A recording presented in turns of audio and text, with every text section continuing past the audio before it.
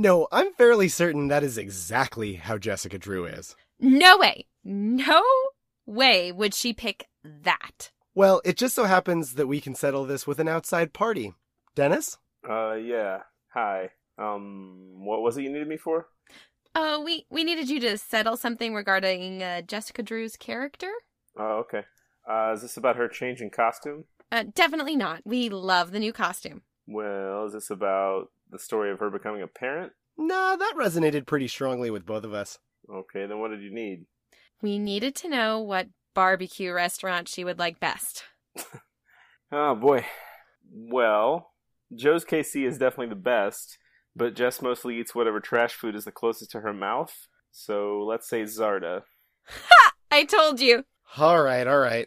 You got me again. With that out of the way, are we ready to talk about comics? Yes.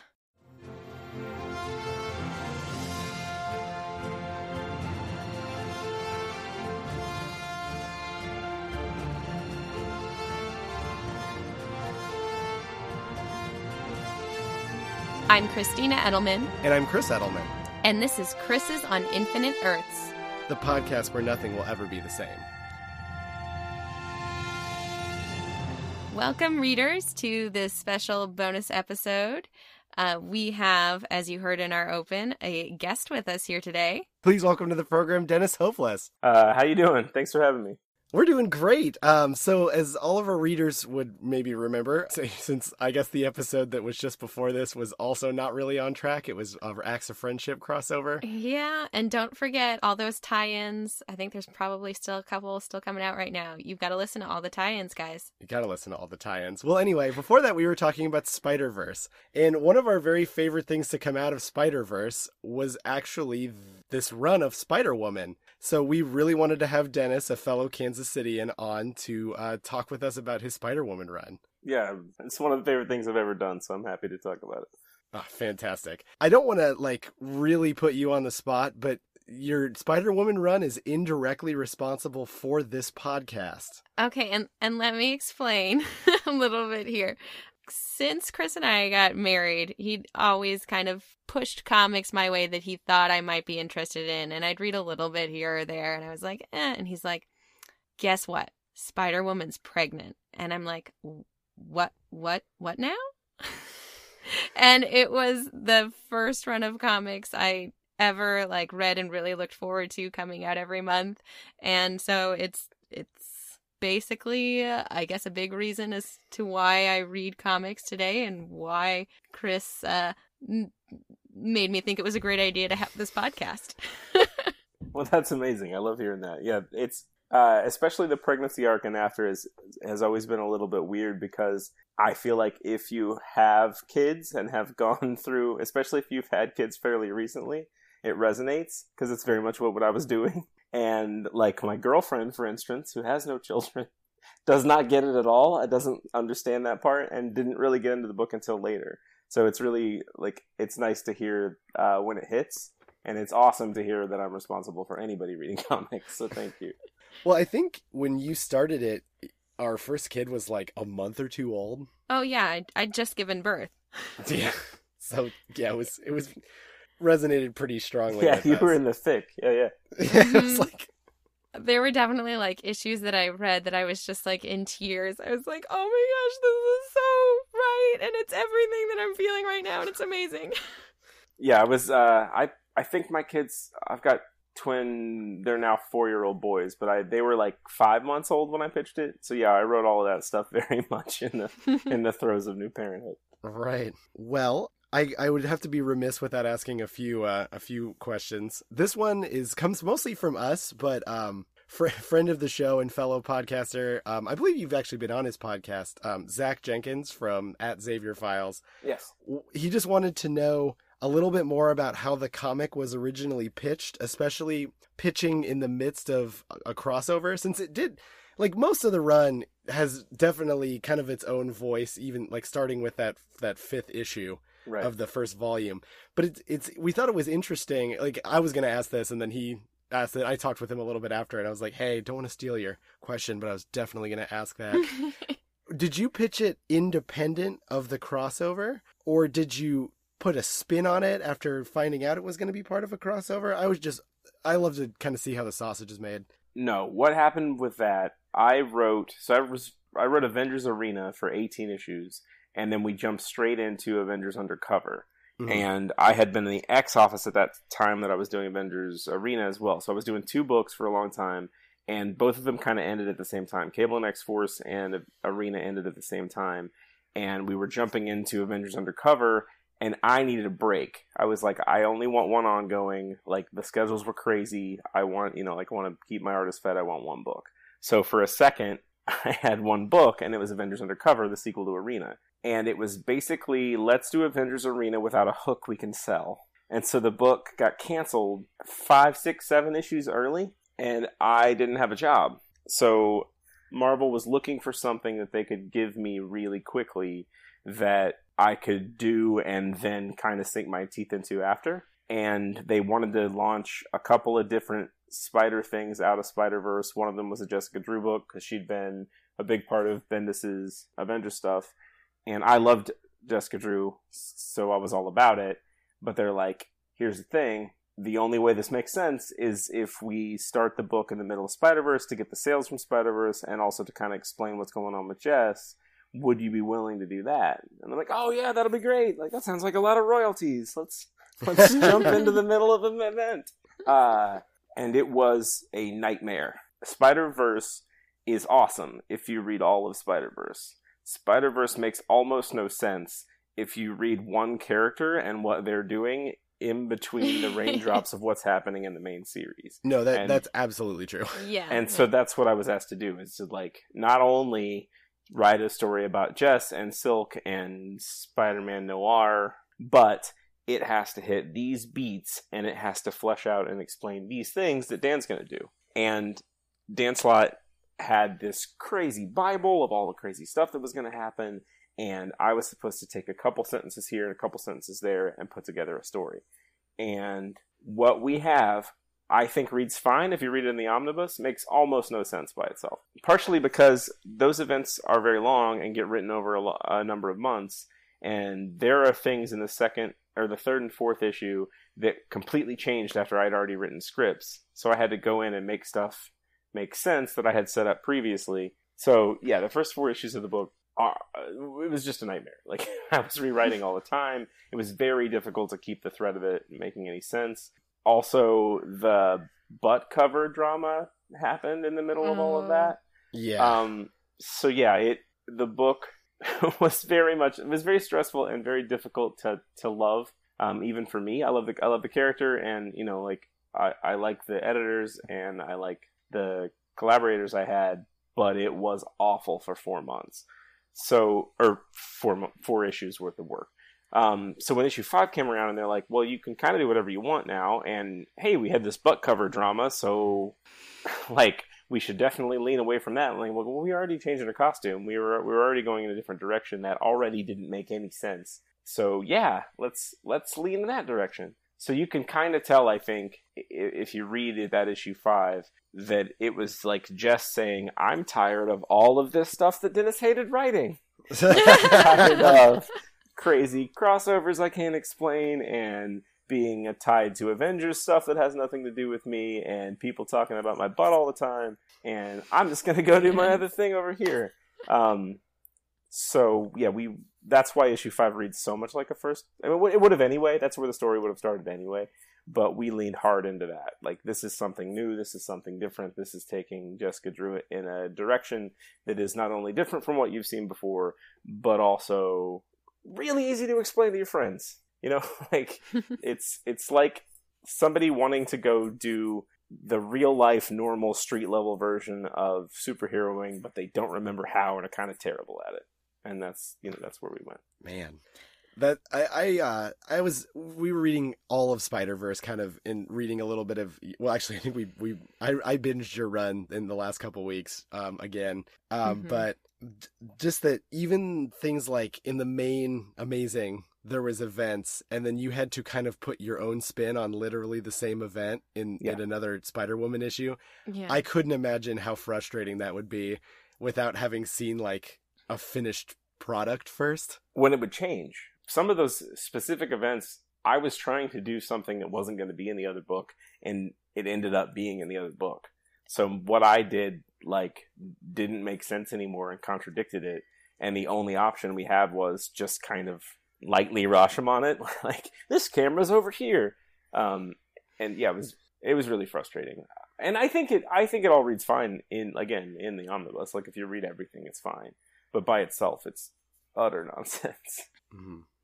So when you were pitching the comic, were you originally planning Jessica as a parent, or is that something that developed later on, or how did that come about? Yeah, no, the original pitch was just Jessica Drew wants to be a street-level superhero / PI and is terrible at normal life, so it doesn't go well.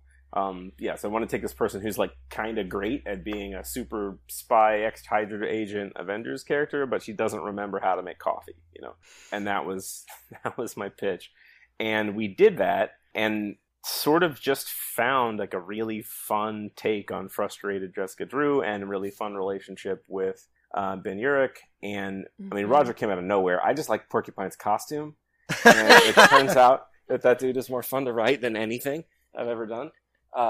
So yeah, we found this weird, like, Rockford Files in the midst of the first arc, and sold okay, and everybody loved it, and Javier Rodriguez is, like, the greatest storyteller I've ever had the honor of working with, and he was doing stuff with panel layouts and action sequences and just blowing our mind. So when we got to Secret Wars, where everything had to change, like, the mandate was every book has to jump forward 8 months and every book has to change, I was like, I don't want to change anything. Like, what we're doing is going really well. Like, what I would have loved to have done is take the road trip issues and make those actual arcs, you know, like, or that issue where we show a little road trip.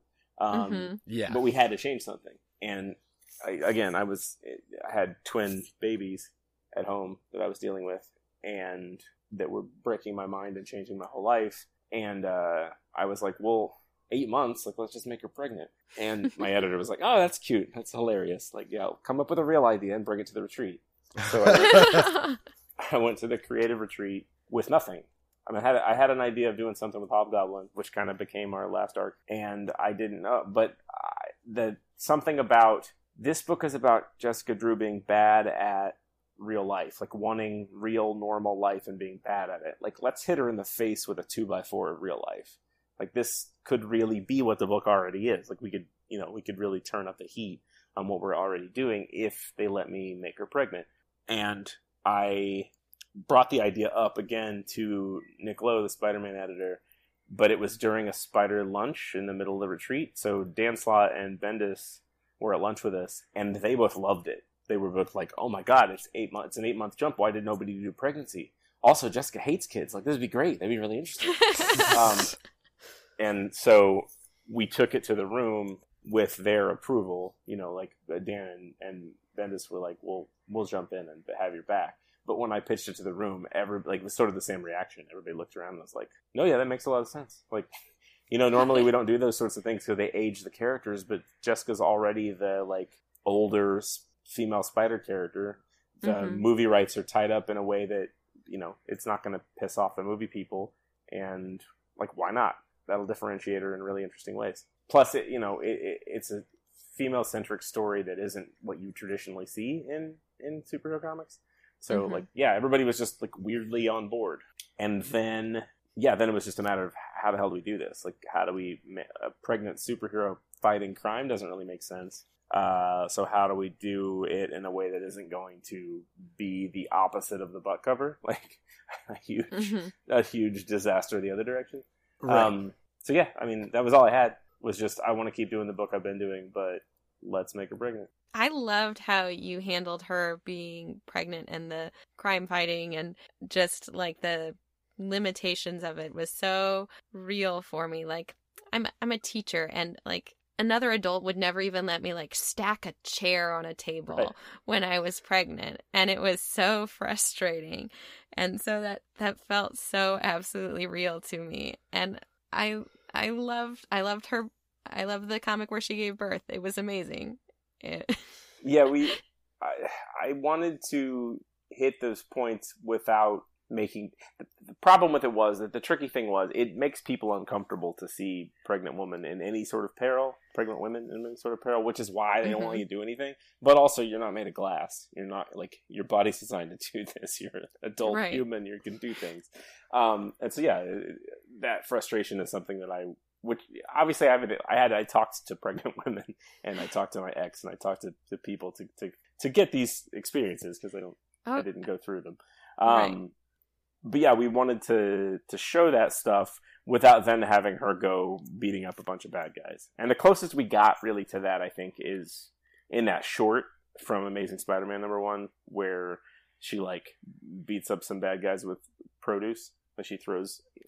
That's the closest we got, because the compromise, I think, was always going to be Die Hard in an alien hospital, where a superhero who could normally just kick everybody's ass has to be really careful and crawl around and avoid hurting anything. And then we gave her that. She gives birth, and at that point her responsibility shifts, and she can go kill all the Skrulls.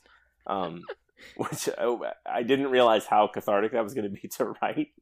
But I think it also, like, readers liked that they finally got to see Jessica Drew be Jessica Drew for a hot second after all of that avoidance. You said before that you really liked Jessica Drew. Like, what draws you to her as a character that makes it really interesting to write her? She's a very good person who's very impatient and That's true. Frustrated easily, and I relate to that so much. And I think it took me a while to get to a place where I could just let other people be dumb without accidentally barking at folks. And I think Jessica's in the same boat. Like, she's very good at what she does. She's very outspoken. And so she has a tendency to just yell at people. And I don't know, it's what's great about Han Solo. Like, Han Solo is fundamentally a good person, but he behaves like a bad person and sounds like a bad person sometimes. And that, like, I think that's how she's so different from Spider-Man. Like, Peter Parker is making jokes and trying to be fun-loving and trying to do the right thing all the time, even when his life is going to hell. Like, he tries to be positive. And Jessica is not positive very often at all, but she's very good. You know, like, she's heroic and she's helpful. She just might tell you how much it sucks while she's helping. And that's the thing I really relate. I'm particularly a big fan of the fact that Jessica is very competent at certain things, like especially like superheroing. There's very few issues where it feels like ultimately she's not going to at least like beat up the guy that she's facing. Right. Like, there might be a lot of other sorts of problems along the way, but she just always seems like hyper competent. But then there's like also the issue where she doesn't have bowls.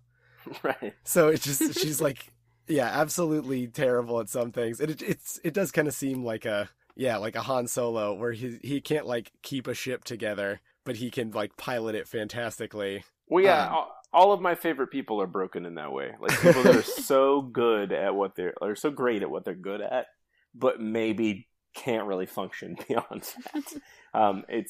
You see that a lot in comics. I know comic artists in particular who are just geniuses, but cannot organize a refrigerator, like, cannot be expected to have any sort of real normal job. And yeah, I feel like that's how a lot of superheroes would be. Like Batman has it way too together, you know? Like, his man is clearly broken psychologically, but he can run a company and like plan everything all the time and keep in shape and eat right and keep Alfred happy. Like, that is not relatable to me. Like, somebody who's great at one thing and everything else is not great. Like, that is relatable to me. I almost wonder if that's almost like a slogan Marvel could have, because it seems like so many of their characters are you know, like, great at one thing, terrible at this. And I mean, I think it's why I tend to lean a little bit more toward the Marvel side, and I feel like it's always been things like that, even since I was a kid watching like the Spider-Man cartoon and going, oh my gosh, how's he going to beat the Green Goblin, like, and pass math? Right. Yeah, that relatability is huge for me. It's what I try to find in every book. It's the thing that's most fun about writing, is like taking the human condition and then making it super heroic. Mm-hmm. And DC does it sometimes too, but part of the problem is those characters were all created well before. Yes. And so they're more archetypal. Yeah. No shade to DC, but they are like sometimes like very much like the good cosmic guy. Sure, right. Right. So, Carol and Jessica are such great friends. That reads really well. What parts of them make them fun to write with each other, that friendship? The thing that's the most fun about it is that they're close enough, they respect one another enough, and they're, I guess, comfortable enough in their friendship that they will just go at it. Like they've like the real world. They've stopped being polite and started being real. Like if they disagree, they will disagree loudly. Which I think is probably why people ship them so much. Because they just will openly scream at one another and will have knock down, drag out fights about things because they're passionate about it. And they're two people I think who work because they're very different. Carol's kind of great at everything, and she's very organized, and she's very military, and very much the opposite of the hot mess that is Jessica. It's like the opposite. It's like the soldier versus the spy, right? There's the one that's really good at slinking around, and then there's the other one that's very good at like leading the charge. And yeah, so it's fun to write people who love each other enough to kind of bark at each other all the time. I always say that you can tell when my family or any member of my family likes you because it's when they'll insult you to your face. Exactly. Just, Which felt both pretty good and pretty weird on like the first time I met all of them. Yeah, you were in like right away. I was like, wow, these people are really mean. Yeah, we love each other. If they're just being silently polite, you've done something wrong. Yeah, right. I just come from like southeast Missouri, where I feel like people are just often just very polite to you even if they don't like you, but they're also polite to you if they do like you. So that was kind of strange to me meeting your St. Louis family. Yeah. You're pretty darn close to the bless your heart region of the country. People have said it down there. So the development of Roger from a goofball villain to a capable hero is like also one of my favorite parts of the run. I could kind of put myself in that character as like someone who is married to a very capable woman who is just kind of trying my best some of the time. And so what was your inspiration really for writing Roger? Like you said earlier, like you just liked the costume and kind of went from there. Yeah, I've put Porcupine in lots of stuff because when I first started doing Marvel books, I realized you can't get the heavy-hitting villains all the time. Like they're tied up and other people doing them. So I spent a lot of time going through official handbooks of the Marvel Universe and online lists of characters and stuff and just looking for cool costumes and cool power sets and stuff. And Porcupine's costume is the best thing ever. So I put him in Avengers Arena there's an Arcade's birthday party sequence in that. I put him in Avengers Undercover at Arcade's bar in the Vigalia. And I just love him. So when we were going to do the missing wives and girlfriends arc, where the supervillains were being extorted, I just threw Porcupine in there as on my list because I like his costume. And when it came time to do the chase, like the bank robbery and the chase, I just thought he had a cool power set for that. And then when I was writing the next issue and just had him tied to the radiator, I needed a voice, and I wrote him. I didn't write him like the dude from Big Lebowski on purpose, but that's definitely what he sounds like. And once my editor pointed that out, and I got it in my head, and then I'm writing this character as long as humanly possible because that's really fun. And yeah, something about that guy, that kind-hearted, bumbling criminal, and Jessica Drew's impatience was just so much fun to write. And like a lot of people who you don't initially respect, especially I feel like at work a lot of times you'll meet someone, you don't like their personality very much, you don't respect them, and then because you work with them you find out they're great at certain things that you may not be good at, or they he's a really good shade tree mechanic or whatever and can help me with this thing. Roger is really good at being a normal person. He's really good at keeping the kitchen clean and taking care of his kid, and he's got experience she doesn't. And that, I think, once I found that, that really surprised Jess, and she wanted to, she needed him, he became part one of her people. And then I swear I didn't plan any of the rest of it out. It just happened. I just realized, And I've heard people say that about, especially about like TV show stuff, like, oh, we just noticed the chemistry. So like, I love Veronica Mars, and Veronica and Logan apparently was a thing that just happened because it was chemistry between the two actors. They didn't, and that is 100% how Jess and Roger happened. Is I just wrote them, found something, thought it was fun, and then realized that Roger was in love with her. Like 3/4 of the way through my run, and I said I should probably do something with that. So yeah, it all kind of happened organically. And the 8-month jump, I figured like it makes sense. Like if they had been in this for a year, she would have been trying to rehabilitate him, and he would have gotten better. Also, she'd need somebody to throw the punches while she's pregnant. So it kind of just made sense. Yeah. I love their love story, that it's, wasn't forced. That's probably why it's good. When it came out of nowhere, because I didn't know it was coming. So, like, we were able to, like, accidentally foreshadow it. Yeah, like, I don't think you could have done that and had any of it land if the book had been shorter, if we hadn't started at the very beginning. Because we snuck, we slipped it in on you. So, with that in mind, talking about wrapping up the run, did you have in mind any future stories for the run, even though it did end nicely? I was frankly amazed we got anywhere near as many issues as we did, because they launched Silk at the same time, so we were already competing with another really good female Spider book, and usually that means, like, either both of them don't last that long or one of them jumps ahead. And then Spider-Gwen happened completely out of nowhere. Like, that was supposed to be a one-shot, and I'm really good friends with Jason and Robbie, so I was thrilled for them, but I thought, well, this is not good for my book, because this thing's a cultural phenomenon.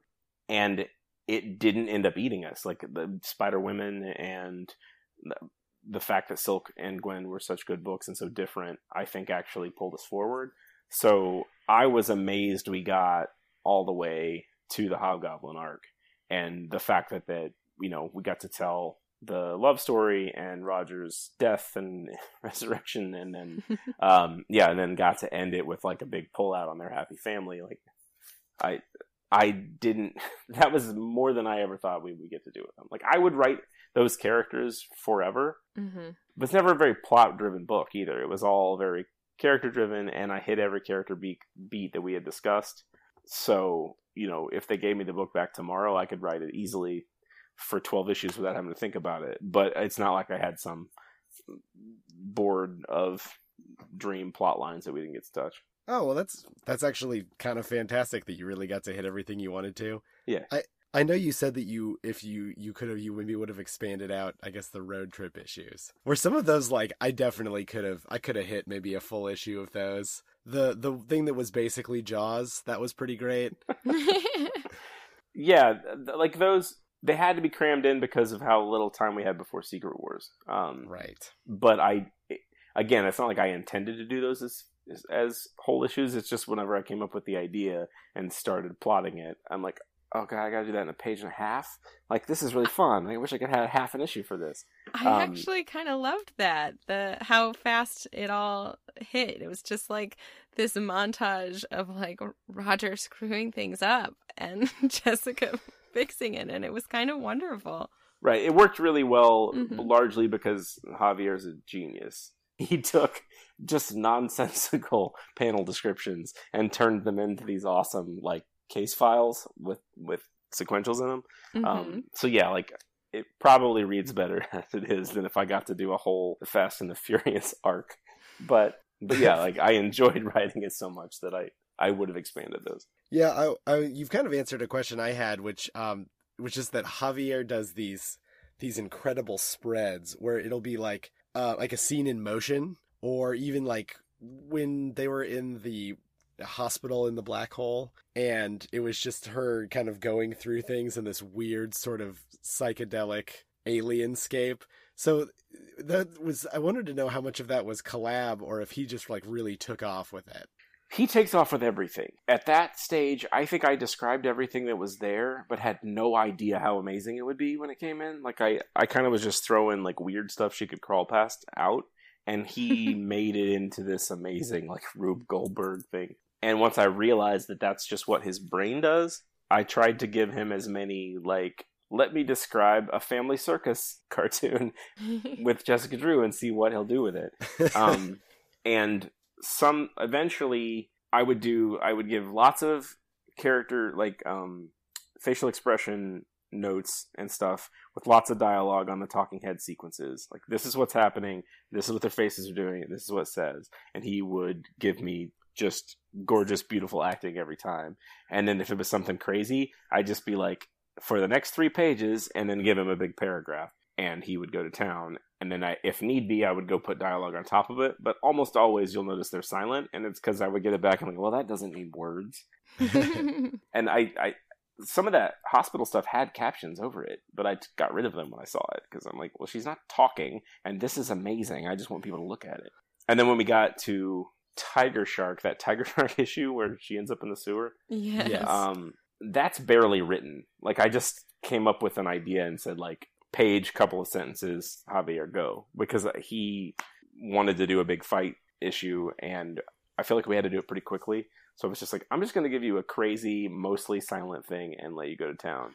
And he made me look really good. Because it's a really well-written issue that I did almost nothing. Yeah, that one also has a fantastic cover. Yes, yeah, it's one of my favorite covers ever.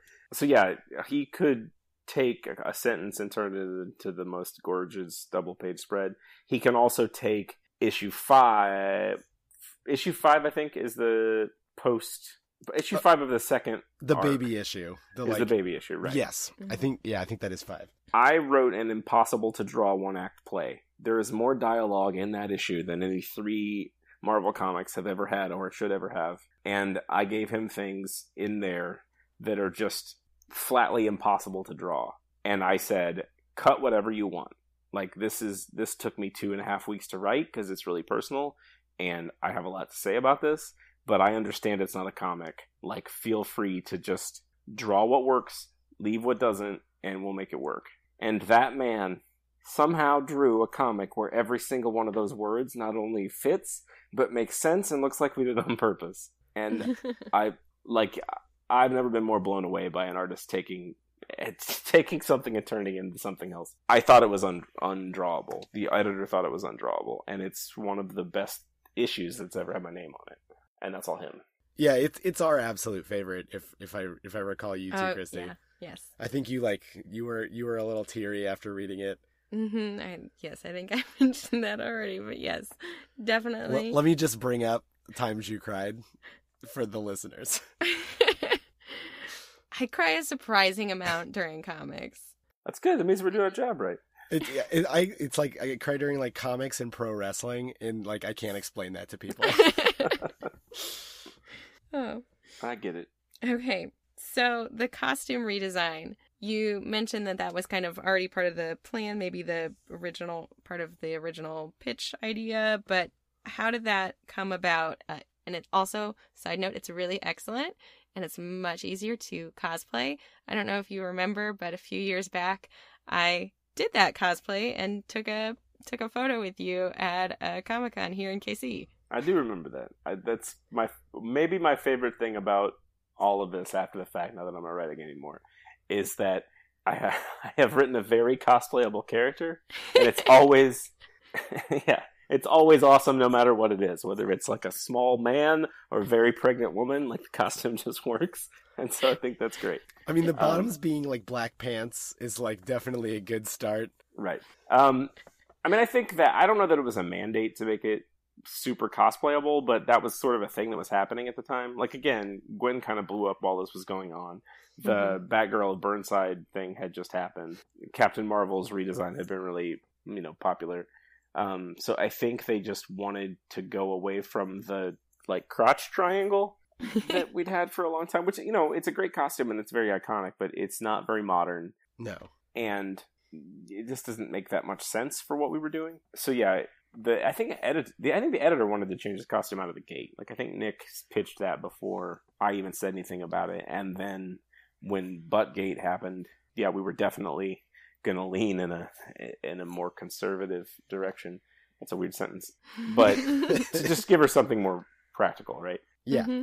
And beyond that, I got to chime in. Like, Chris did a lot of different designs. The coolest ones, he did these like almost Star Trek-esque or like naval jacket things with like long coats with buttons down them that were really neat. and like an awesome character design. They just didn't make that much sense for like a street level riding around on a motorcycle Jessica. Right. So we kind of took the lines and the basic jacket design of that and then simplified it and motoed it up a bit. So yeah, he had it all there. It was just it was a little bit more military, but old school naval military meets Star Trek lines. I don't know, but it was really cool, but I just couldn't see her wall crawling in it. So we shortened the jacket and simplified it down, and yeah, that's what got there. If the Avengers had dress uniforms, maybe that would have worked for that. Yeah, exactly. Star Trek Next Generation dress uniforms is exactly the lines it had, except for the coats were a little bit more coaty and less weird skirt. Yeah, asymmetric skirt. Yes. So yeah, that's it was in that direction. And I mean, Chris is so good at designing clothes that each iteration of it was great. We just got it closer to something you could wear with a motorcycle. On a motorcycle. Spider-Woman is involved with 3 crossovers in the middle of your run. Start middle, closer to the end. 2 of which involve her with the other Spider-Women. And I just kind of wanted to talk about how Spider-Woman is like in your run becomes a mother to a baby and kind of a mentor to Roger, but also kind of both of those things to Silk and Spider-Gwen. Yes. Well, first of all, can you tell I learned something from Spider-Verse by how I handled the other crossovers? Yeah. Yeah, I figured out, and that's how I'll do crossovers from now on. The thing to do is to figure out what's personal about the big event in the life of the character, and how do you tell a story about that your normal readers will enjoy, whether they care about the crossover or not. Yeah, your Civil War crossover, I was like, oh, this literally feels like it's not a departure even a little bit. Right, and that one, we had to, I mean, I don't think the intention was for Carol to be the villain of Civil War II, but she was the villain of Civil War II. So we had Jess's best friend as the main protagonist or antagonist of this thing, and I just really like the idea of it breaking them, but taking a minute, So yeah, it's very much a Spider-Woman story. It's what she would be doing during that particular war, and it has some of my favorite character beats too. So yeah, the way we launched into it, it's almost like in the middle of an episode of Rockford Files, some weird war breaks down, and that's how we wanted it to feel. And then with Spider-Woman too, Spider-Woman's a little bit different for me because I wrote the Omega issue, so I wrote part of the larger story, but the Spider-Woman issues of that too, same deal. This is just the mission she's on right now. So I wanted it to be very much about what the themes we were dealing with and the character stuff we were dealing with in the series. It also helps that Robbie Thompson and Jason Latour are 2 really good friends of mine. So we plotted all of that stuff together in a room, and it was one of the most fun days I've ever had at Marvel. So it allowed us to play off of one another and do what we wanted to do in our books with our characters, but also tell a story that was fun for everyone. Before we get to listener questions, other than your own run, what Jessica Drew stories resonate with you the most? I love the weird and horror-y 70s stuff a lot, which, yeah. I mean, that's why we took her back to the street level. Yeah, I've got this digest-sized black and white weird paperback that I've had forever from a used bookstore, and I read that actually in the hospital when my kids were being born for research, and I love all that stuff. We didn't end up using much of the actual content of it, but I think it's great. I really like Spider-Woman Agent of S.W.O.R.D., I think it's called. The one where she's killing Skrulls. Bendis and Malieve are awesome together, and I really enjoyed Bendis as Jessica Drew, and that's the most interesting take they had on it, I think. Her super angry and betrayed and everything after Secret Invasion and just going to kill a bunch of aliens. So yeah, those are probably my favorite things. Okay, and one last fun question before listener questions. I've got to ask it because we asked Leah and her answer was great. Oh, yes. Leah Williams' answer to this question, I guess we can say after I ask it, but if you could have a crossover between any characters, film, television, comics, whatever, any characters of your choosing, what would it be and why? That's a good question. It's just a very our podcast appropriate question. Yes. I mean, if it's just superhero comics, my answer is easy. But if you expand out, well, if it's just superhero comics, we don't want to spoil a pitch or anything. No, because I would do if it's just superhero comics. I would do Emma Frost and Guy Gardner because I think they would hate each other. And it was really fun. That's not dissimilar from Leah's answer, where she just said X-Men and Green Lanterns, and we could figure out not just Green, like the whole Lantern Corps. Yes, figure out where they are on the emotional spectrum and everything. Yeah, no, that's a great. It's the same sort of thing. Like, I don't know, Guy Gardner is Han Solo with a Green Lantern ring and a bowl cut, and Emma Frost is just the greatest character ever. And one of my favorite characters to write. So, like, my favorite comic book character growing up and my favorite character to write, just hating each other, would be really fun for me. Like, just imagine what she would say about his hair alone. Like, that conversation would so be good. So much fun to write. Well, I think we're batting 1,000 on Emma Frost fan guests on the pod. Yeah. All right. So let's get into some quick listener questions. Mm-hmm.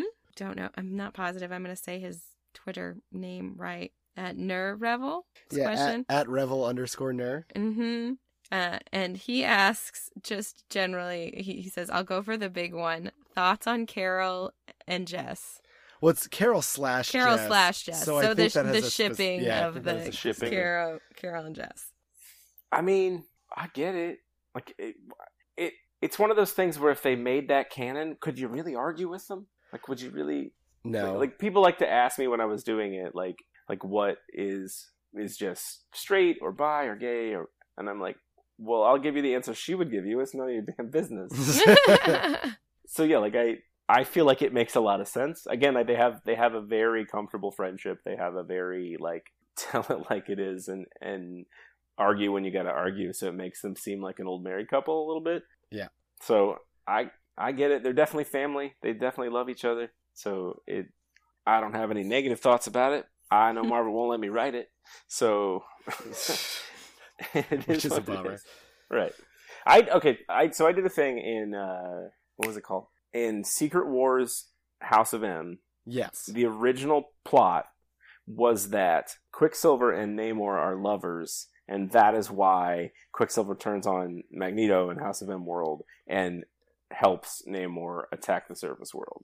And the first issue ended with them kissing. And we got all the way to layouts before somebody was like, whoa, whoa, whoa, whoa, whoa. Like, it's okay to make, like, alternate universe characters gay, but if we're going to make Quicksilver and Namor gay, it's got to be a thing. Like, it's got to be a big deal. We can't just do it in this one little miniseries. Oh. And I'm like, what? That's the best time to do it. Because if people are into it, you could do it for real. Also, I'm sorry, those characters are already gay. Like, I didn't do anything except to write a scene. Yeah, that's not even extra dimensional, no. Really. So yeah, I sort of learned that when you want to do those sorts of things, you have to tell people ahead of time. You can't just write it into the script. Gotcha. So there is a role play account that responds to all the questions when we have guests on. This is at Best Teen Warlock. Entity Hopeless has killed many teens. Would Entity Hopeless ever kill good robot teen space boy self? I mean, yes. I killed like all of my favorite characters in Avengers Arena died horribly. So yes, if we're talking about in fiction, I would definitely kill you. I've never killed anyone in real life and wouldn't. Yeah. If Warlock existed in real life, no, you would not kill him. This is right, good. No. So we will get to an at Xavier Files question because I'm really into it. Oh, I like this one too. Which Spider-Woman would win in a Royal Rumble? Worlds are colliding, Dennis. There's so many of them. Yeah, there's just a ton. If you throw Spider-Girls in there, there's even more. Right. I mean, probably. I think Jess would because she's got all their numbers. Like. Oh yeah. I mean, I think she would just take down, especially, like, Silk and Gwen would go down immediately because she knows exactly how to take them out. Also, like, we established on the cover that she's got Hulkbuster armor, which I think would immediately solve that problem. So, Jess would either win, or if they put her in first, she'd be the one that, like, it's impressive how long she went. Because... Oh, sure. I mean? Like, she was in for 47 minutes or whatever. Right. Mm-hmm. She'd get eliminated by the heel who came in, like, really late, and then everybody just, like, boos them because they've barely been in. Right. Exactly. Right. And yeah, she would just, I mean, she just throws down. We showed that a lot. Like you said earlier, like she's going to beat up whoever she needs to beat up by the end of the issue. So yeah, I'm biased, but I say Jess. When I thought about it, I was like, well, I don't know who would really beat her. She's just the scrappiest one. I think she could beat up Spider-Man, so that's like no biggie for me. Oh, absolutely, she could beat up Spider-Man. At Brawl 2099, oh god, I'm losing my voice toward the end of this. Readers, Christy and I have been recording this with a cold, and we're trying our best. Was Inferno your first choice to revisit in Secret Wars? What would be your second? But you did Inferno and House of M, so maybe if you did like an extra one. Inferno was not. Neither one of those were choices. Ah, gotcha. They were. I'm trying to think of how that happened. They needed me to be doing something during that because everybody was supposed to have a book, or you're supposed to replace the book, but I was also doing Spider-Woman because we wanted to get ahead on the second arc. So, and then I got All New X-Men at that same time. So I kind of just took what was there. Like, I wasn't in on the initial planning because my first retreat happened after they had done the planning of those. So, no, I hadn't even read anything but the Excalibur issues of Inferno. I had missed it somehow. Like, it was pre my X-Men reading in childhood or something. So when I went back and read that, I was thrilled that that's what I got, because Inferno is so weird. Like the premise is strange anyway, but every different series that tackled it with a wildly different tone.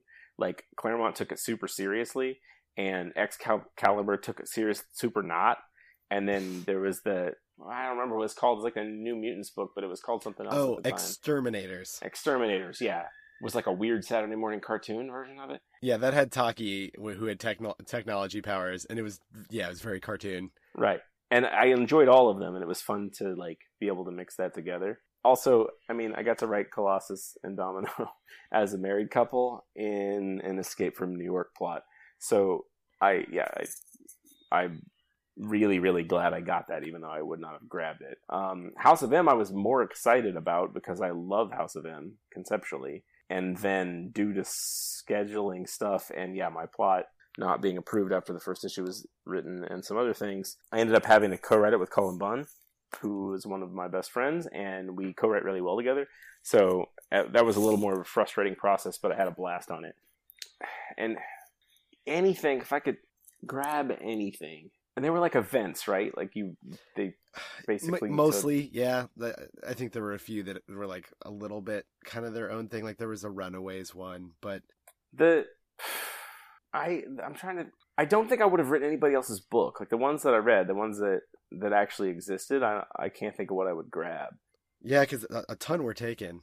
Right, but I think if I were to get to make anything up, I think like 70s, 80s street level New York would be really fun to write. Like where like Frank Miller Daredevil is the current status quo, and you get to write the like gritty early 80s version of everybody. Like if there's I don't know what the pitch would be, but I think that'd be a blast. That does sound fun.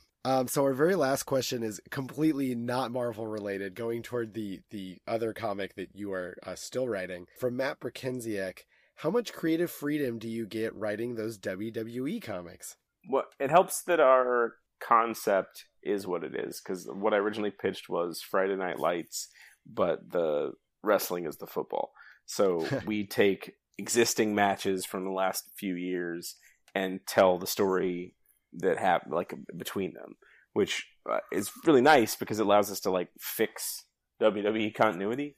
Because the way they come up with the storylines is to book matches, see what works, see who's healthy, and then pretend like it all makes sense because it's all happening in real time. But if you go back and look at it, a lot of the stuff wasn't really set up, or the switch on the fly, or they'll set something up and it'll go nowhere. And we're able to take those different pieces, kind of remind you what happened, and then tell the story that happens in between, which wrestling fans really like and have really responded to. And also WWE loves it because we're explaining stuff. They're a little bit picky about certain things. Like one story arc, we touched on Roman Reigns not being a super nice good guy all the time, and they were not into that. Like I had to completely rewrite big chunks of that issue because that's not who the character is, not what they want. And I get weird notes like Triple H isn't allowed to eat Danishes because apparently is a very strict diet. So It's only hummus. Right. Well, anytime Triple H has anything food related in the book, it's always an iced coffee because that's the one thing they said that I could give him. And then in the very first issue, I had Seth Rollins screaming, "It's raining men," as he jumped down onto the Wyatts. And I thought that was hilarious. But yeah, they didn't think that was in character. But yeah, usually it's just stuff like that, like little dialogue things, or I can't. The worst thing, the hardest thing for me is I really like to have the wrestlers come up with nicknames for each other and make fun of one another, and they almost always scrub those because they don't want the like any of the superstars to be mocked or belittled or whatever. Even though that would happen in an actual match. Like, it's okay if Kevin Owens makes up a name for Samoa Joe, but I can't make up a name for Samoa Joe and put it in Kevin Owens' mouth. So I have to curb that way. I don't. Let's be honest. I just write it in there and make them tell me no. But no, they're pretty cool. The team over there has been really great, and the editors at Boom kind of saved me from myself with a lot of that. But I expected dealing with a license like that to be really difficult, and it hasn't been. Oh, that's when I heard you were going to be writing it, I was really excited about it. But I thought, man, how much of like going through a creative maze is it going to have to be dealing with WWE creative? But if they give you the leeway that you need, then I think that's pretty good. It helps that the book's really popular. Like, it hit, and it doesn't sell super awesome. It sells okay, but it hit critically right out of the gate, and we always get really good reviews. And I think in the past they've tried to do much more outlandish takes on the comics, and they've always been really horribly reviewed. So I think they were just like, oh, it's good product, great. And then they kind of leave me alone. Yeah, I kind of wonder if in this day, if you could get away with an outlandish WWE comic, but I don't know. I mean, they probably wouldn't go for it, right? Like, they've been burned so many times with it before. Like, I mean, the mandate, what they wanted was the tone of Sons of Anarchy, was sort of what they asked for. And I was like, why are you hiring me? But then I think once I started doing it, I got it. Like, I'm a wrestling nerd, but I'm also like a character-driven comic book writer. Mm-hmm. So I'm able to take really silly stuff and make it like relatable, and which is perfect for wrestling. Yeah, but it's exactly what those stories need. Like, what you can do to those stories in comics that you can't do on Raw every week is add humanity and flesh out the characters in the real life part. And that's my bread and butter. That's what I do. So yeah, it makes sense. I'm kind of amazed. Like, originally when they asked me, I was like, yeah, I'd love to do a one shot or a short story, and they're like, no, it's an ongoing. Like, ongoing what? Like, what do you mean it's an ongoing?